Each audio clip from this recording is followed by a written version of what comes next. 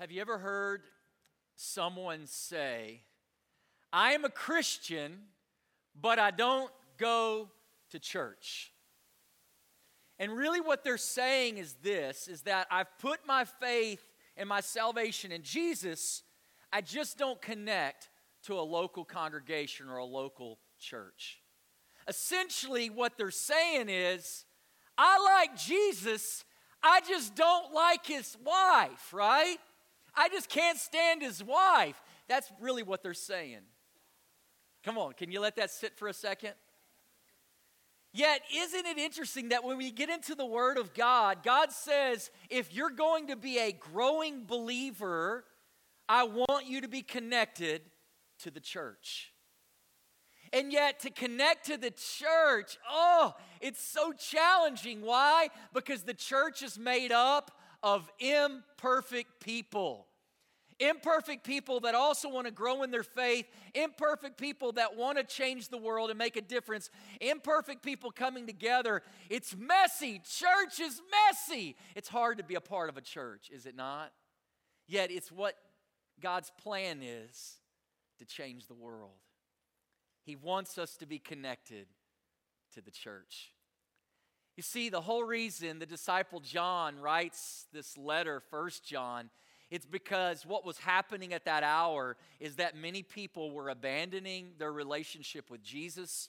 Many people were walking away from the church. And yet there's some remaining, and he writes these words to encourage those who are remaining to stay the course, to stay faithful. Come on, if you have your Bibles, turn with me to 1 John chapter 2.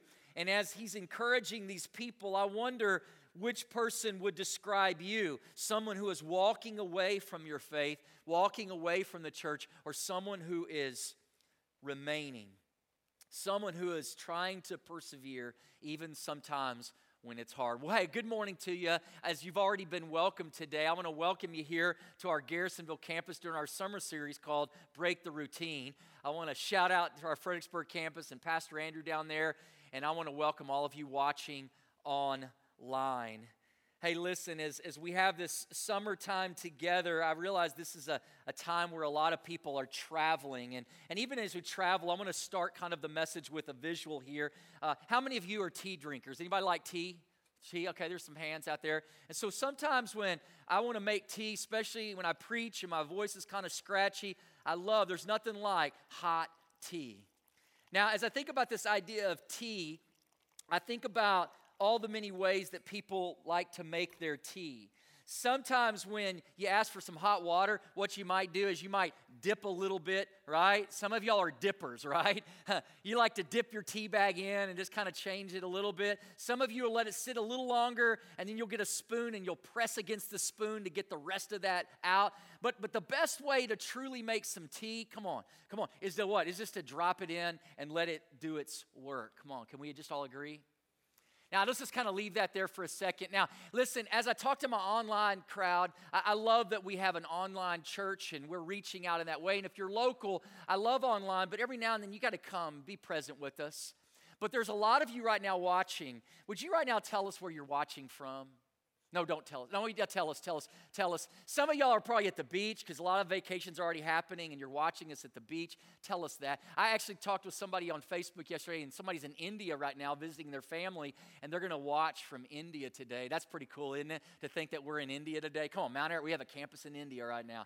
I mean, that's kind of cool to think about. But tell us where you're watching from. I think that's kind of powerful when we think about how God can use technology to bring us all together. Now, I want to say personally, thank you, church, for being this kind of church like Mount Ararat. Last weekend, I had 20 family members in from out of town, and at 9:30, they filled 2 rows right here. And you got to know something about my family. There are some family members of my family that they don't follow Jesus, and they're not connected to a local church. And so I'm always kind of interested of how they're going to engage when they come to Mount Ararat. I kind of like to watch the body language too. But I will say this, they walked away just feeling loved by this church. They love you guys. Even though they don't go to church, they love the embrace of Mount Ararat. And they actually were intrigued by the passage God gave us to study last week. Now, I say it that way because this week We're in the part of 2 John, the end of 2 John, where it talks about the Antichrist. I am so glad my family's not here this week. Can I just say that? Yeah, you're here, I'm here, and we're here together. And it's kind of exciting when I look at this passage, but this is one of those passages that's a little challenging to preach. And so now that you're good and comfortable and you're seated there, would you turn to your neighbor and ask them the question, say, are you the Antichrist? Ask them that. Yeah. Come on, turn to your other neighbor and say, no, but my mother-in-law is. Now, I'm joking today because my mother-in-law actually is going to be here today. So that's gonna be great lunch conversation later. But no, I actually love my mother-in-law. Love that she's here visiting her daughter, my wife, and we're going to have a great time together. But this tension of the Antichrist, I think, is intriguing. So let's just start right here in verse 18. It says, dear children, this is the last hour, and as you have heard that the Antichrist is coming. But even now, many antichrists have already come. This is how we know that it is the last hour. They went out from us, but they didn't really belong to us. For if they belonged to us, they would have remained with us. But their going showed that none of them belonged to us. Are you with the scriptures yet? John here is addressing this group of Christians, and he calls them children. John the disciple is now much older in age, and he sees his role to this local church, these local churches that he's writing to, and he calls them affectionately children. Come on, you're followers of Jesus, you're my children. Yet even in this, he refers to something else called the last hour. And what he's saying about this last hour, he is setting up the truth that they're in the final phase before Jesus returns again. Now, you and I can sit here 2,000 years later and said, why did John say that? Because Jesus obviously hasn't returned yet. Why? Did he get it wrong? Well, listen, what John was saying there didn't mean Jesus was going to return in his lifetime. He meant we're in that phase where nothing else needs to be done to obtain salvation. Jesus has already done it on the cross. And now we're in this final phase where God is waiting. He is waiting for more people to come to faith in Jesus Christ. And we're still in that phase. What if God is waiting today for somebody here this morning, somebody watching online? What if God is still waiting on you? I love how Peter says this in 2 Peter. He says that the Lord is not slow in keeping his promise, as some understand slowness. No, instead, God is patient with you, not wanting anyone to perish, but everyone to come to repentance. Come on, don't we have a good God that's willing to be patient? I love what Martin Luther, the great Reformation pastor, he says, live as Jesus was crucified yesterday, as he rose from the dead today, and he's returning tomorrow. It's as if he's trying to show us here that there's an urgency, and we ought to live where our faith is a priority for our very lives. And so, as I've asked the question today, since John is talking to churches, I ask you the question today, what is your criteria for choosing a church? You know, I started thinking about that. Maybe for us, we might say, oh, it's the music. That's what leads me to a church. Or maybe it's the preaching. Come on. It's the preaching, right? It's got to be the preaching, right? Or maybe it's the activities that the kids are involved in, or it's the activities that students are involved in. But yet, we are consumers living in a consumer culture, and if we're not careful, we'll even choose a church based on our consumption. Are you with me? But I wonder if any of these items would make your list, my list, if we were choosing to go to a church. Look at this list real quick. Is Jesus Christ the center of the church's ministry? Come on. Are your kids involved with kids ministry? Is Jesus the center of that? Student ministry, is Jesus the center of that? Come on. Bible study, adults, is Jesus the center of it all? Do you regularly hear about the gospel? What's the gospel? That's Jesus, right? Come on. Do you regularly hear about Jesus? Do you hear about the cross? Do you hear about the resurrection? Are you in a setting where we're inviting people to trust Jesus and only Jesus for salvation? Do you see how important this is?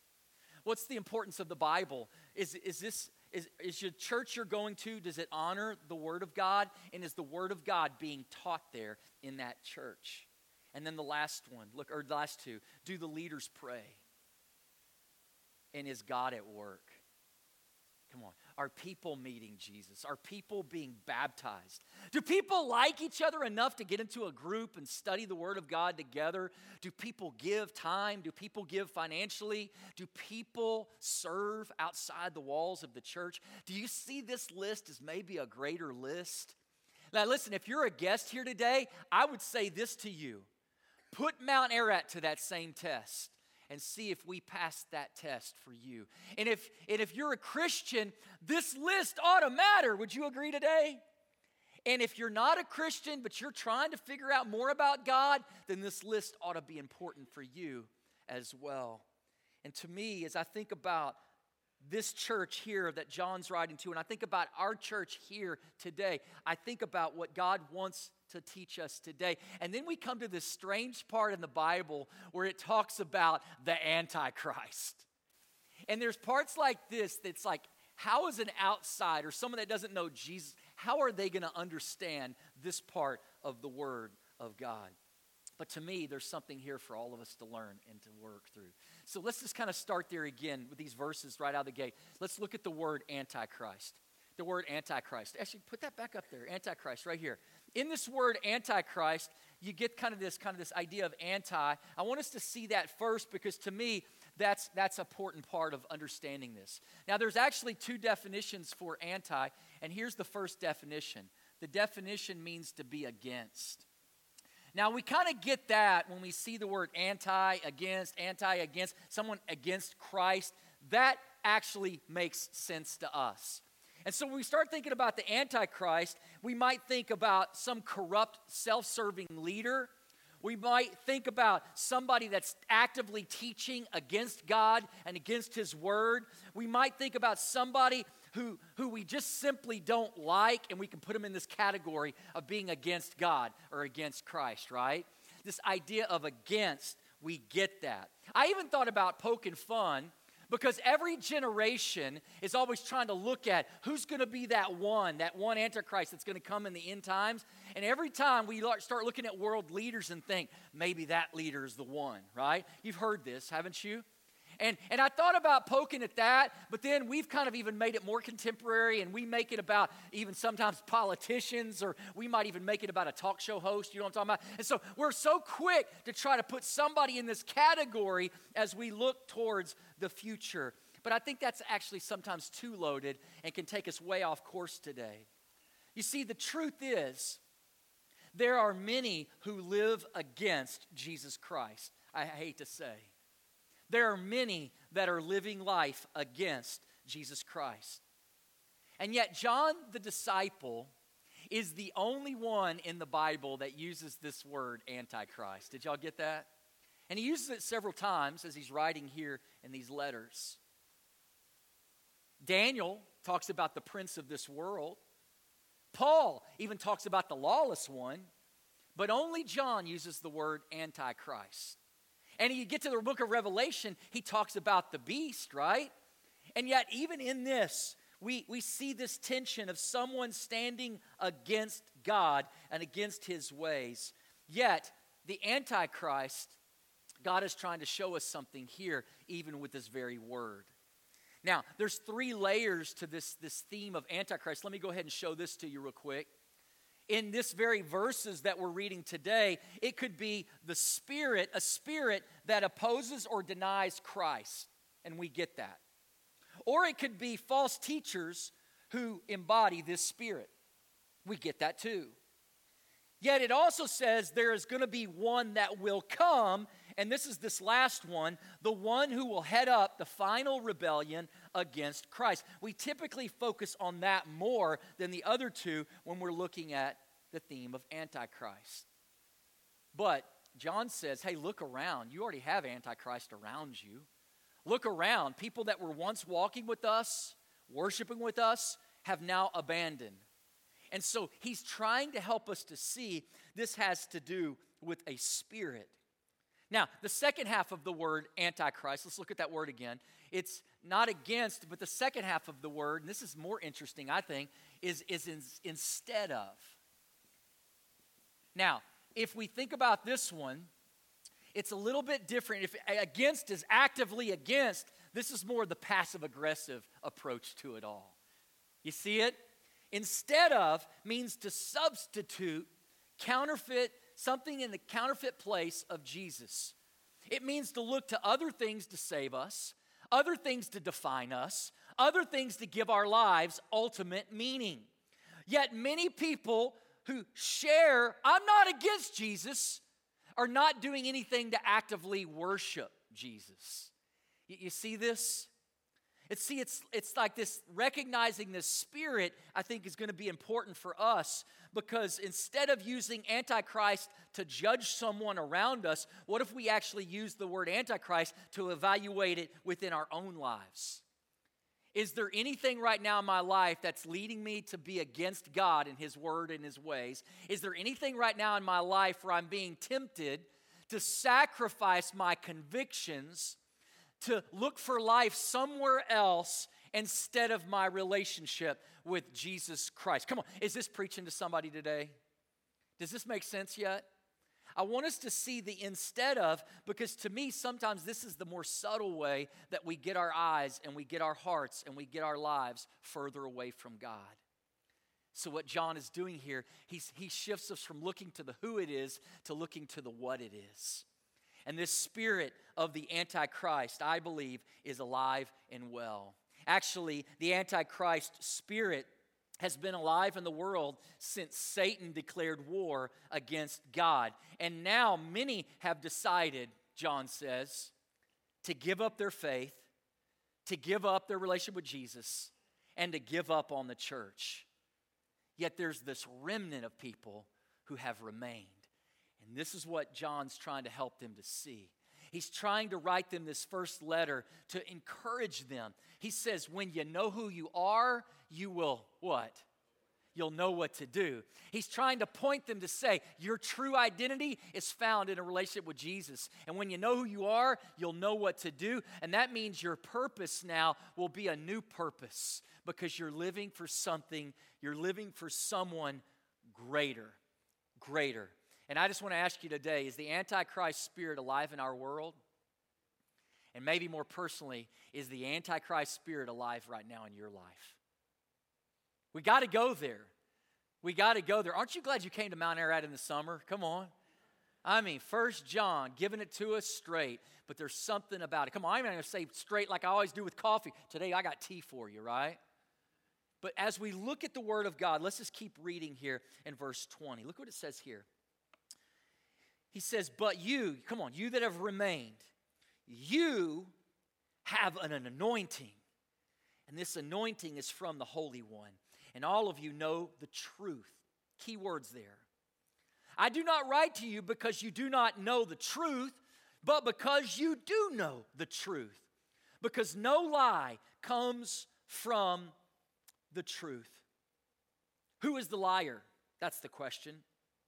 It is whoever denies that Jesus is the Christ, and such a person is the Antichrist. You see, denying the Father and the Son, no one who denies the Son has the Father. Whoever acknowledges the Son has the Father also. You see, the goal of the Antichrist is to lead people away from the truth, to lead people away from Jesus, and to lead people away from the church. Yet John gives us the antidote. I love it. John gives us the antidote. Let's just look here at verse 20 again. I was supposed to erase that. Look at this real quick. Verse 20 again. What does he say here? Here's the antidote. You have what? You have what? You have the anointing. That anointing is so key. Do you know in the Old Testament they often anointed during such special services? They would anoint people with oil. And usually when they anointed people with oil, it was because they were going to be set apart for a special purpose. Sometimes that purpose was to be a priest, sometimes to be a prophet, sometimes to be a king, but you were special if you got anointed with oil. And what John is saying here, because of what Jesus did when he came to the earth, now every Christ follower, every man, every woman, every boy, every girl that surrenders to Jesus, you have been anointed. And you've been anointed by the Holy One. Isn't that good? You've been anointed and set apart for a special purpose. That's what God is trying to tell the Christian. And all of you know the what? The truth. To me, that is so key to what this is all about. So key to understanding this idea of the truth. Let me ask you a question. Does the truth matter? I guess I better ask Fredericksburg. Hey, Fredericksburg, does the truth matter? Garrisonville, does the truth matter? Come on, we live in a culture where truth is really irrelevant. You know what the highest premium in our culture is? It's not what you believe, it's just how sincere you believe it. Is sincerity really a magic ingredient that makes a lie worthy? Or does the truth really matter? Does it really matter?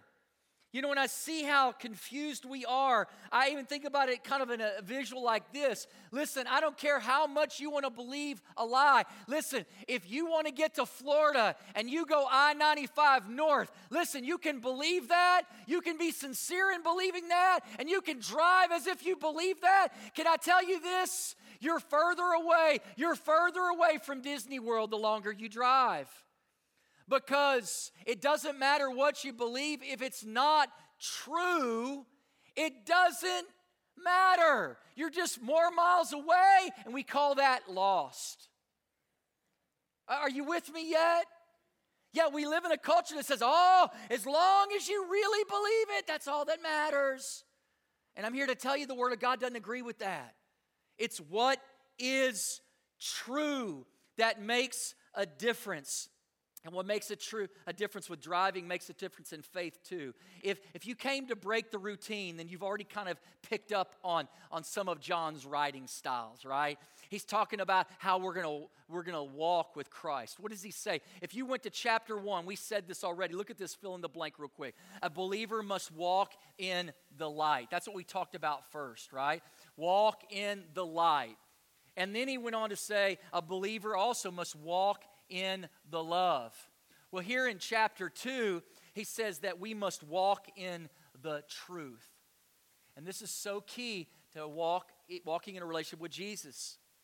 And what I love about John's writing style, he gives the contrast here. He says if you're not walking in light, you're walking in what?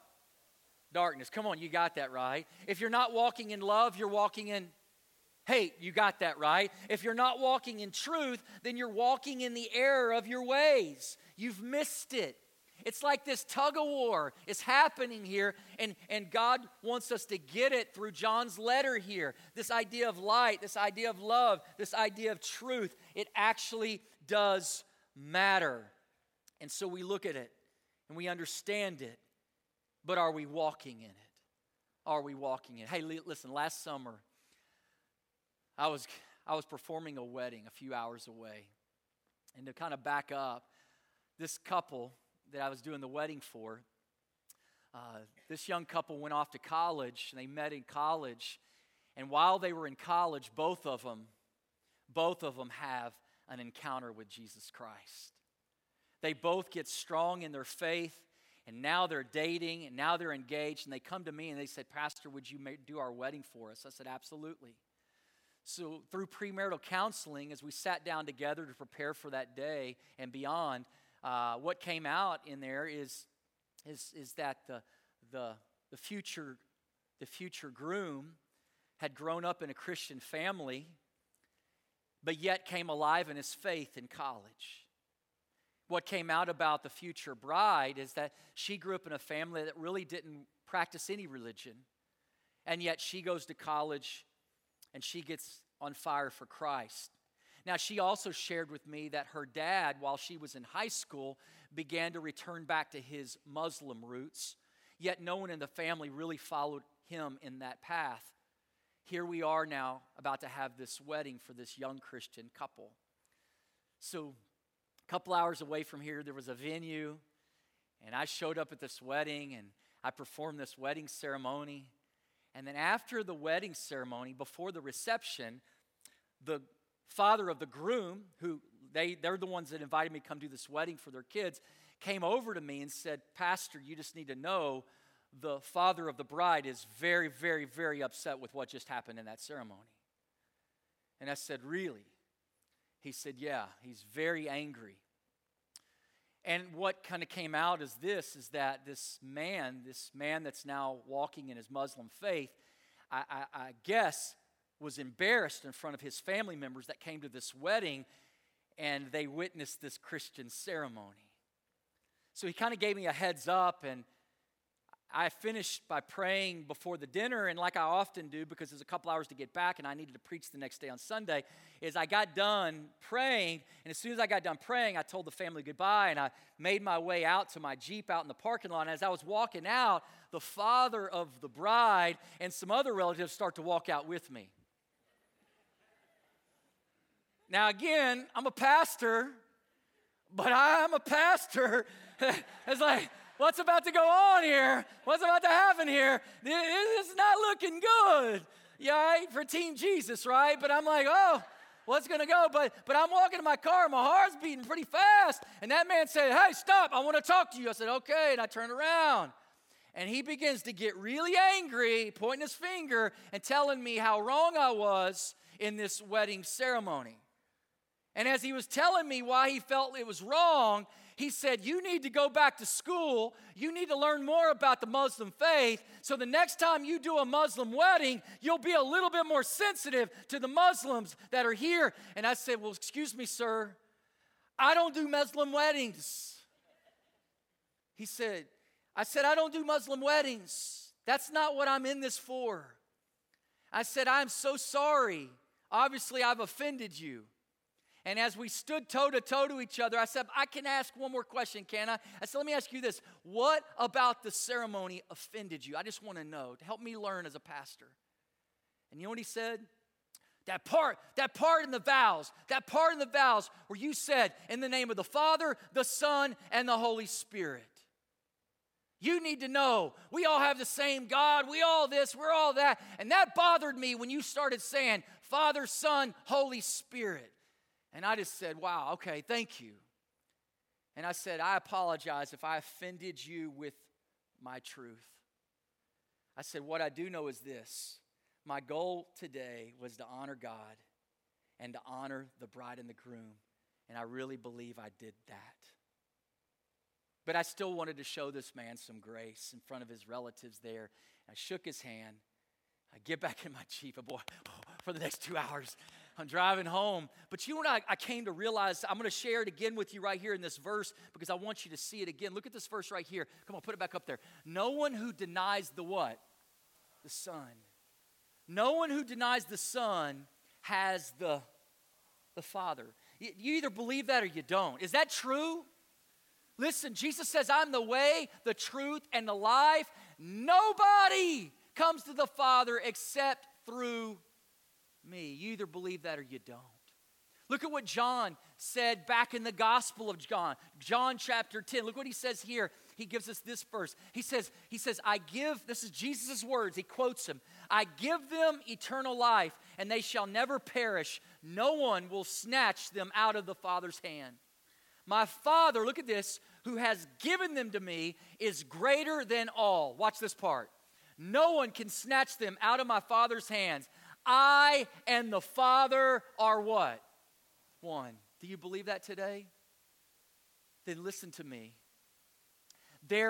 Listen, I don't mean to be harsh, but I do mean to be direct here because even as Christians, we are watering it down and we're missing the strength of what God's saying. There is no such thing as a Muslim Christian.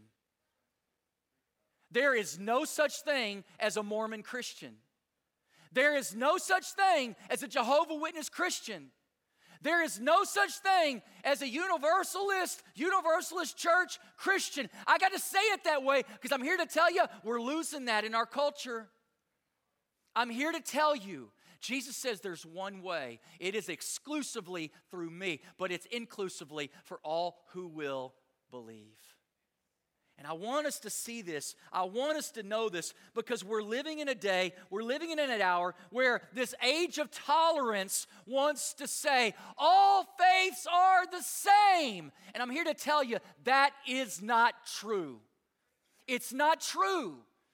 And actually, to believe that, you're going to miss what life is all about. The Bible says, have you accepted Jesus Christ and only Jesus Christ as Lord? Life is found in surrendering to Jesus. Any other teaching is a false antichrist teaching. And I think we got to get back with that. We've got to understand that. And I realize as we put this out there on social media, there's going to be more people ready to go, Pastor, I want to meet you in the parking lot. I get it. I get it. This is not popular to say in our hour when we all want to embrace everything and say everything's the same. But Jesus doesn't say everything's the same. And we got to stop saying everything is the same. Let's keep reading here. Look at this. 1 John, verse 24. As for you, see that what you have heard from the beginning remains in you. If it does, you will also remain in the Son and in the Father. And this is what He promised us, eternal life. I'm writing you these things about those who are trying to lead you astray.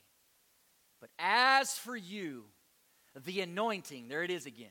The anointing that you receive from Him remains in you, and you do not need anyone to teach you. But as His anointing teaches you about all things, and as that anointing is real, not counterfeit, just as it has taught you, remain in Him.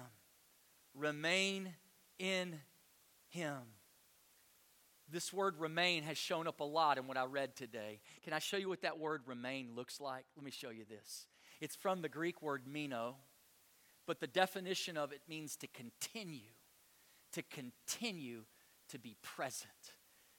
Not depart, but to stay connected. Better yet, abide.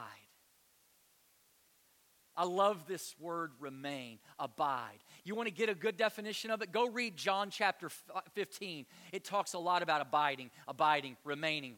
If you remain in me, if you remain in me, if you remain in me. It's this. You know what this word remain really looks like? You know what it looks like? Listen, I just recently saw a message by Tony Evans where he talked about this theme of abide. And you know what he says?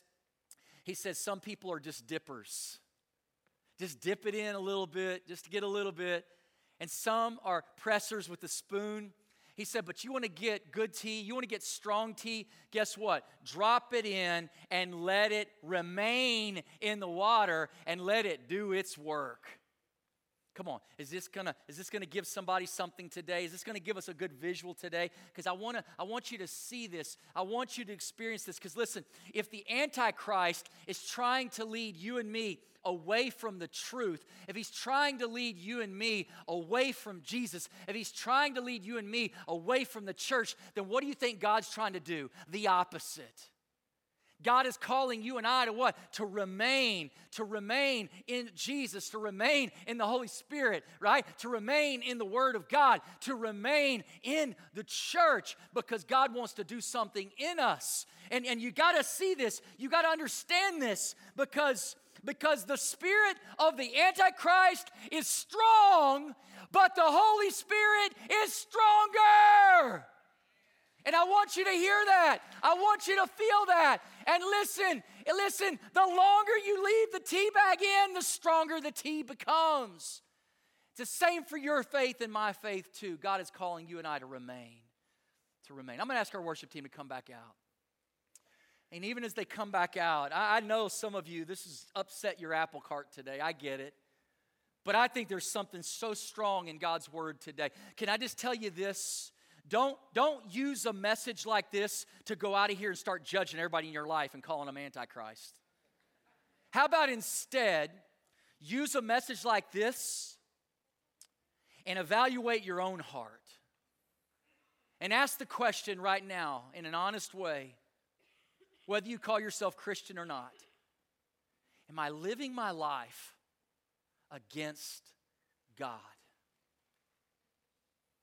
Am I living my life against God? Here you go.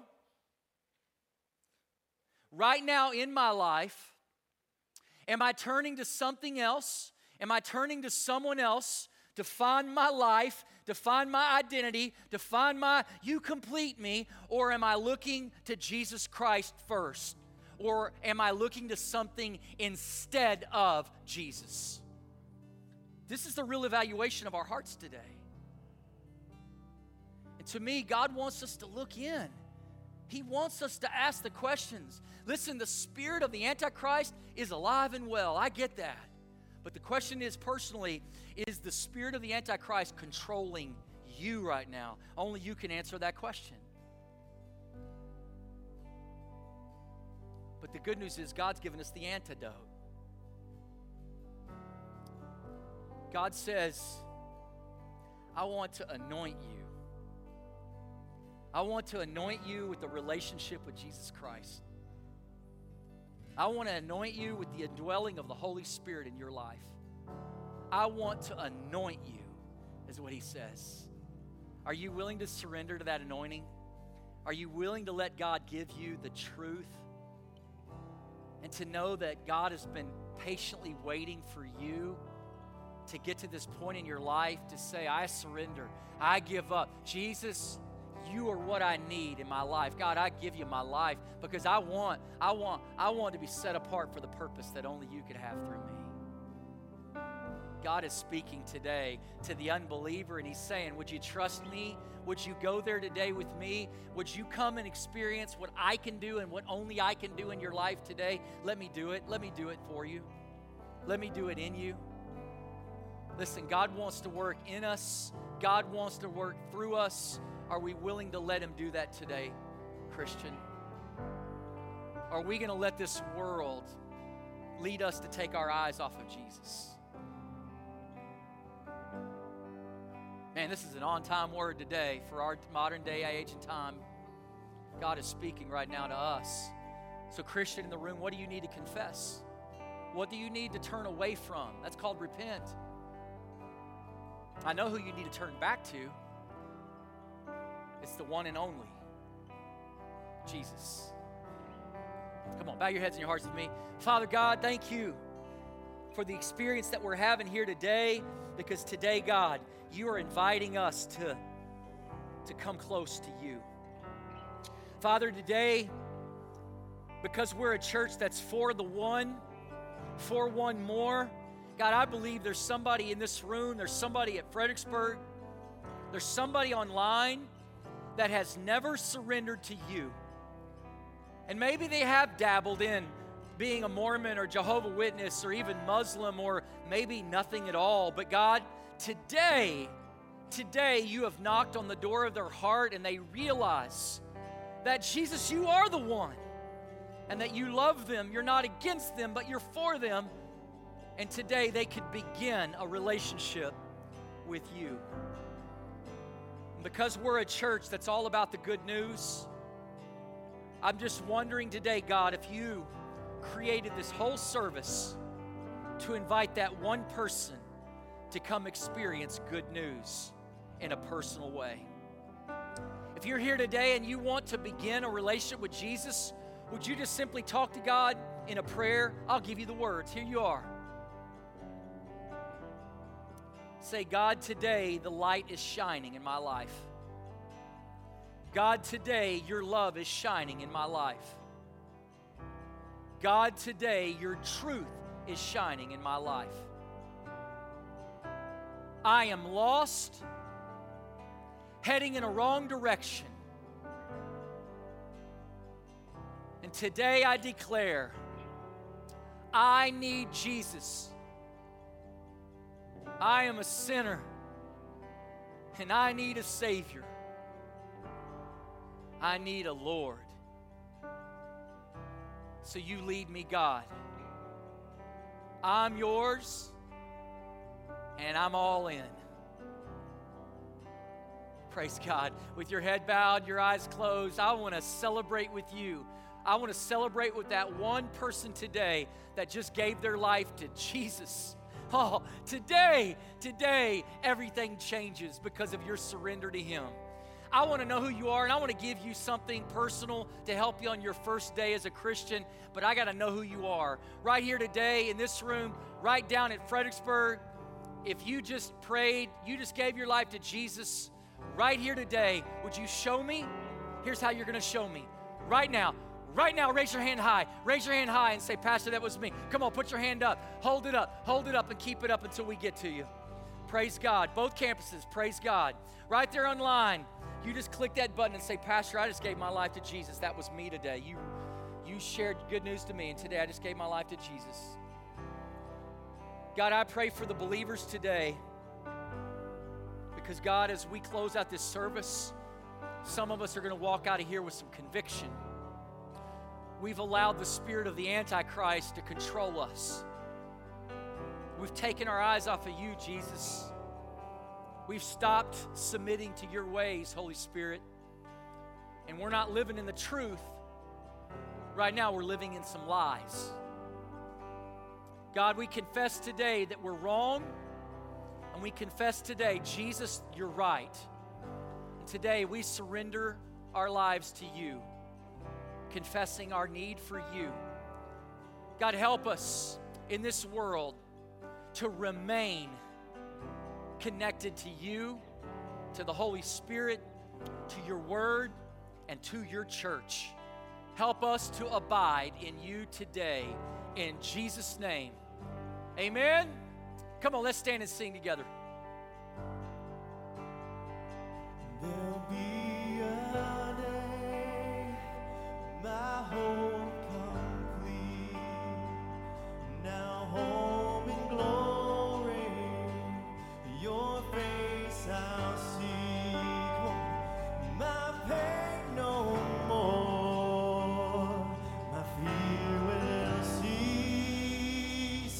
I bow my life, I fix my eyes on Christ, my King. I bow my life, I fix my eyes on Christ, my King.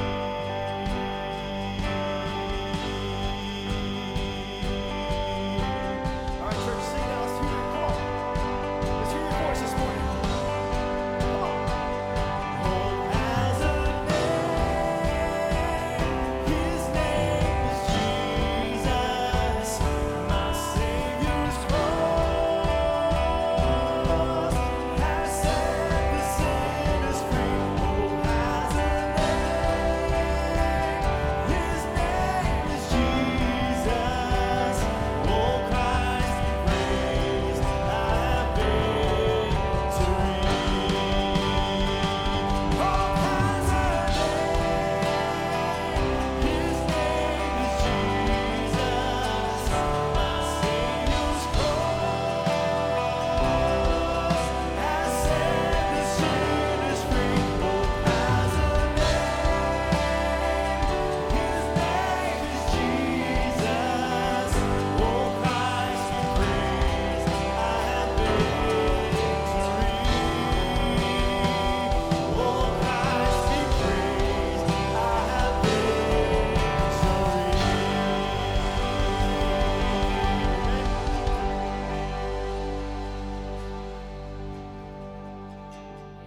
Let's sing Amazing Grace again because we got time.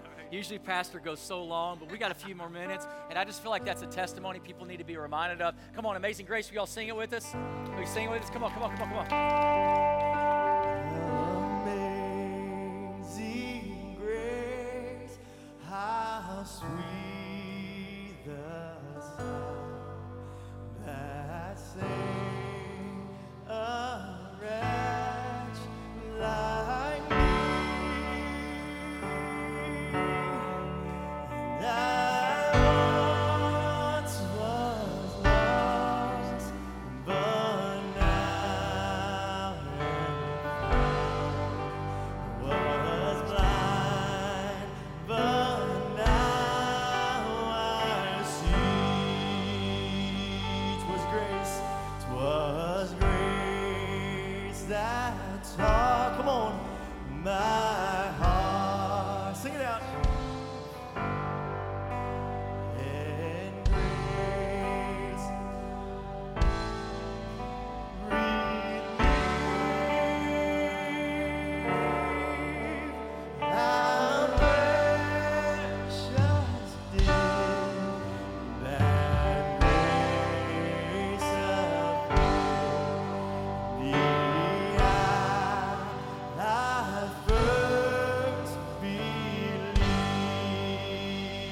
grace again. Come on. Amazing grace. Sing that, church.